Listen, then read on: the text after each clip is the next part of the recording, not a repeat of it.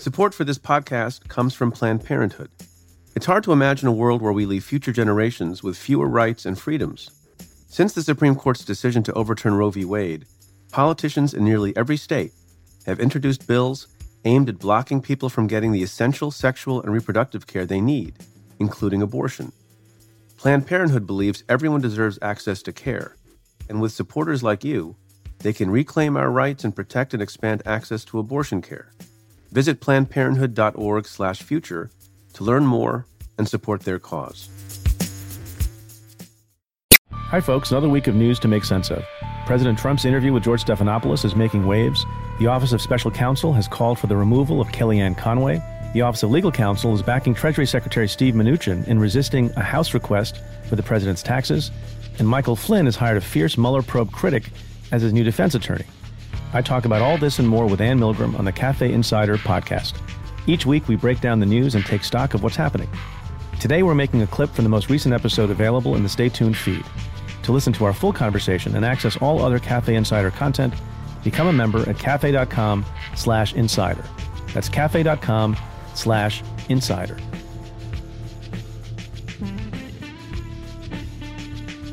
We haven't really talked a lot about this person, I don't think. I don't think we've ever spoken about her.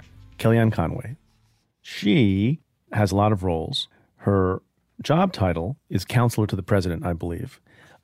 She was obviously a chief spokesperson for the president, and the principal thing that she appears to do is talk on behalf of the president on television. And fight with her husband on Twitter. Well, that I don't know if that's an official job. They don't really fight on Twitter. He says a lot of things that are very interesting, and he's a smart person, and he's a really, really, really strong anti-Trump critic Twitter. of the president. Mm-hmm. I retweet him often because he also does a good analysis of the various statutes and the Mueller report and everything else. I don't think he mentions his wife, but you might be right. It's an odd circumstance, and I don't know that he's commented on this.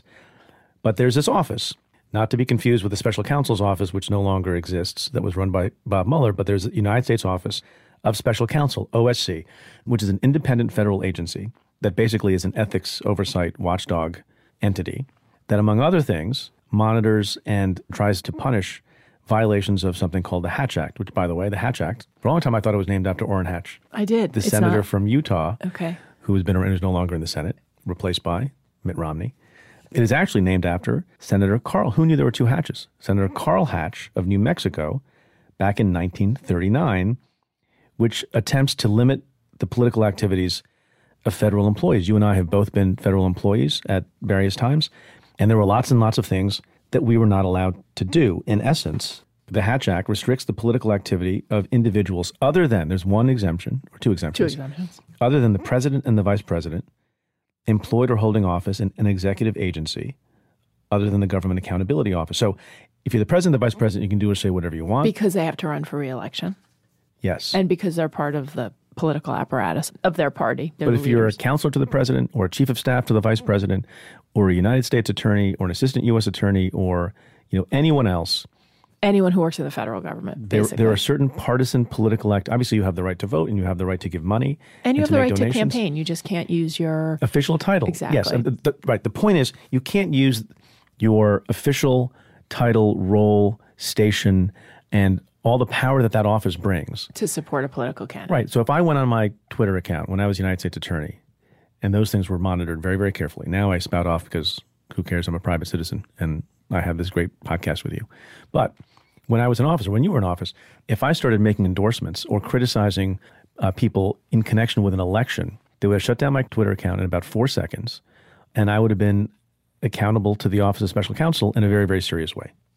Yes. It's worth noting. I remember when I first got to the Department of Justice, there was an entire presentation, a lecture on the Hatch Act, and basically they scare you, right? And, they basically make it clear you can vote, you can even go out and go door-to-door canvassing for a political candidate, but you can never tell anyone that you work for the United States government, and you can't mix your business with your personal. So particularly where, for example, on Twitter, if you use your Twitter account for business purposes, you can't go out and start retweeting political campaign things. You're crossing a line. And so the idea is just to keep politics out of the federal government. And there's a good reason why. I mean, you can imagine, and this is how it started, that, if you've got federal employees who are out campaigning for an elected official, it has the imprimatur of the government. And there's a lot of power and influence that goes with that. And so they keep it out. I had to sign something, and I bet Kellyanne Conway had to sign something too. I had to sign a document saying that I understood the restrictions of the Hatch Act.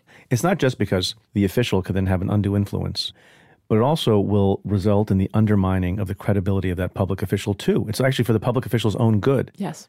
There's similar restrictions, not in the Hatch Act. I also could not, for good reason, endorse a product and tell people, buy Aquafina. buy Aquafina, using I could tell people, Did you just informally. wear Aquafina T-shirts under your suit when you were doing press conferences? Subtle product placement? Yeah, no, I did not do that. Because you're not supposed to use the official power of your office and title and influence of your office.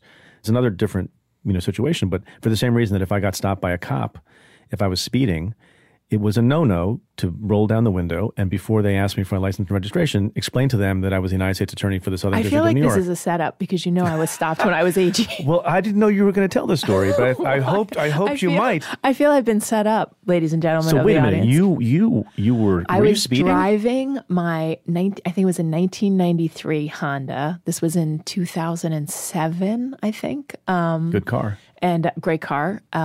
We only got rid of it when my son was born because we were trying to understand how to put a car seat in. And someone said to us, that cars before 1996 don't even have modern safety restraints. Like you cannot put a baby in this car. Yeah, I was running errands in the morning before work and I had full-time state trooper protection, but I only used them for my official duties. I would never use them for my personal errands. So I was out in my car rushing to get back. I don't want to say I was caught in a speed trap, but, I would just say It was a little bit. Wow. I was guilty. I was guilty. The people who caught you in the quote-unquote speed trap are, in fact, your underlings. Yes. So this is a great story. You're their boss. I'm their boss. So the AG in New Jersey is the chief. This is taking a turn I didn't expect, but I'm going to walk right into it and be transparent. The AG is the chief law enforcement officer and has authority over every police officer and prosecutor in the state. So an officer pulls me over. My immediate reaction is, I can't let him know who I am, right? That basically, I'm just going to take the ticket. So usually, I talk to everyone, pretty social. I literally take my driver's license and registration out of my thing and I just hand it to him. I'm not even making eye contact. At the same time, he goes back to check my license. I immediately send a note to the troopers who were with me because they had my registration and license on alarm. So they would find out if anything happened to me first. They always want to make sure that, what if I was in an accident? They would want to find out. So if someone runs it, they know. Exactly. So they would get pinged. So I basically send a note saying, I just got pulled over. I'm fine. Don't do anything, right? Not that I thought they would, but you have to be really careful. And the guy comes back and says, you were speeding. Here's your ticket. I say, thank you, officer. I appreciate it. I get in my car. I drive to work. And I basically say, I just got a speeding ticket. I'm going to pay it. By the way, we need to publicly announce it. Well, that's amazing to me. And I tell the story about you to people when they want advice on how to be a leader and how to stay clear of trouble, that you proactively put out a release describing the incident. Yes, because we oversaw them. First of all, I needed to take responsibility because I oversaw the police officers. And it was honestly the first time I'd ever been given a speeding ticket in my whole life. And I was very upset about it. Boring, I know. But I got a big one. I made up for it by doing it when I was AG. And so I put it out. And actually my press guy, who I love, wrote, I was stopped in my 1993 Honda, which led to a lot of very funny conversations about why I drove a 1993 Honda. And perhaps the funniest conversation came from Chris Christie, who has since said publicly, he'd been stopped, but he had never said anything publicly. Said to me at one point, God, if I'd known how much good press you could get out of it, I would have just told people. But I did not do it to get good press. I did it because I was the head of the law enforcement community and I had to be forthright about it. Now, here's the other funny story, which I've never told, which is that I said to our communications director, I said, please call the chief. I don't want to do it, but please make sure that he knows we're about to release a statement. The chief of the chief of police of the department where it happened. I just didn't want them to be surprised, caught off guard. The chief swears to my communications director that I had not been stopped. He swears I would know about it. There's no way it happened. To the point where I had to give a copy of the ticket to the communications director to send it to the police chief, who then was deeply apologetic, which he shouldn't have been because it was exactly the right thing that happened. subsequently, there was an item on the test for the new police officers that they had to identify the name of who the state AG was, because clearly the guy had no idea who I was. But it's a great thing that he didn't know, and I would have insisted on the ticket. And so he made my life better. Not to how do we get here from Kellyanne? Well, no, because I'll tell you why, and not to overly praise my co-host, but your instinct not to use your official position and not to try to get away with something that any ordinary citizen would not be able to get away with is exactly the kind of instinct that I think makes you a good person and a good leader, and is exactly the kind of instinct that is utterly lacking in most members of the Trump inner circle, including his family, including members of his cabinet, even though some of them have $1 billion on the side anyway, think that office is for the perks, and they exploit the perks, and they're happy about the perks, and they boast about the perks. It's not about the perks. It's about the service. And, if more people, I think, had this point of view, I think they would get in less trouble. So now, going back to Kellyanne Conway, we can talk about the particulars of what she's been accused of in terms of the violation of the Hatch Act. But the way I look at it, separate from those particulars, there's this defiant attitude on the part of Kellyanne Conway and others. And you can have disputes about each individual violation and whether or not it infringes on free speech or otherwise.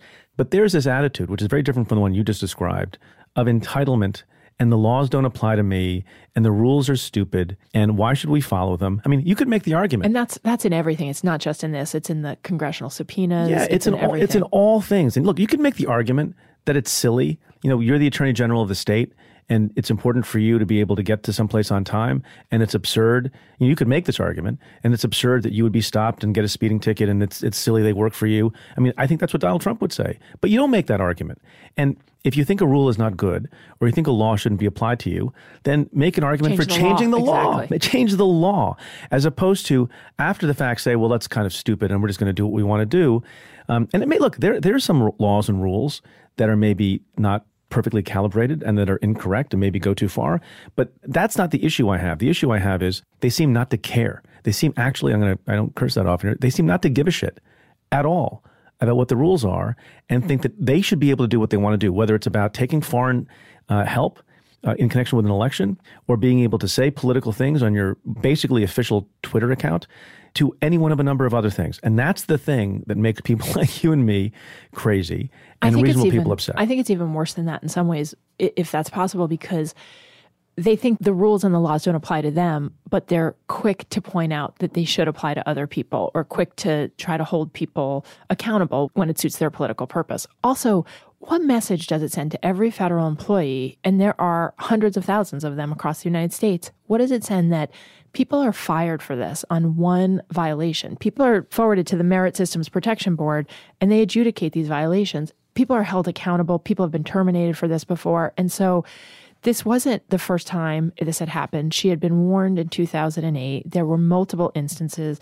on Twitter, in public interviews, and they haven't corrected it. And they've had repeated conversations. And so it is thinking that you're above the law and thinking that the law applies to everyone but you that is just, it is so deeply problematic. And one of the things I found really fascinating by the report that went out, they basically say, we've never had to do this with someone who works in the White House. Essentially, they've never gone to the White House, presidents of both parties, and said, there's a problem with one of your employees violating the Hatch Act, and not had it immediately corrected or resolved.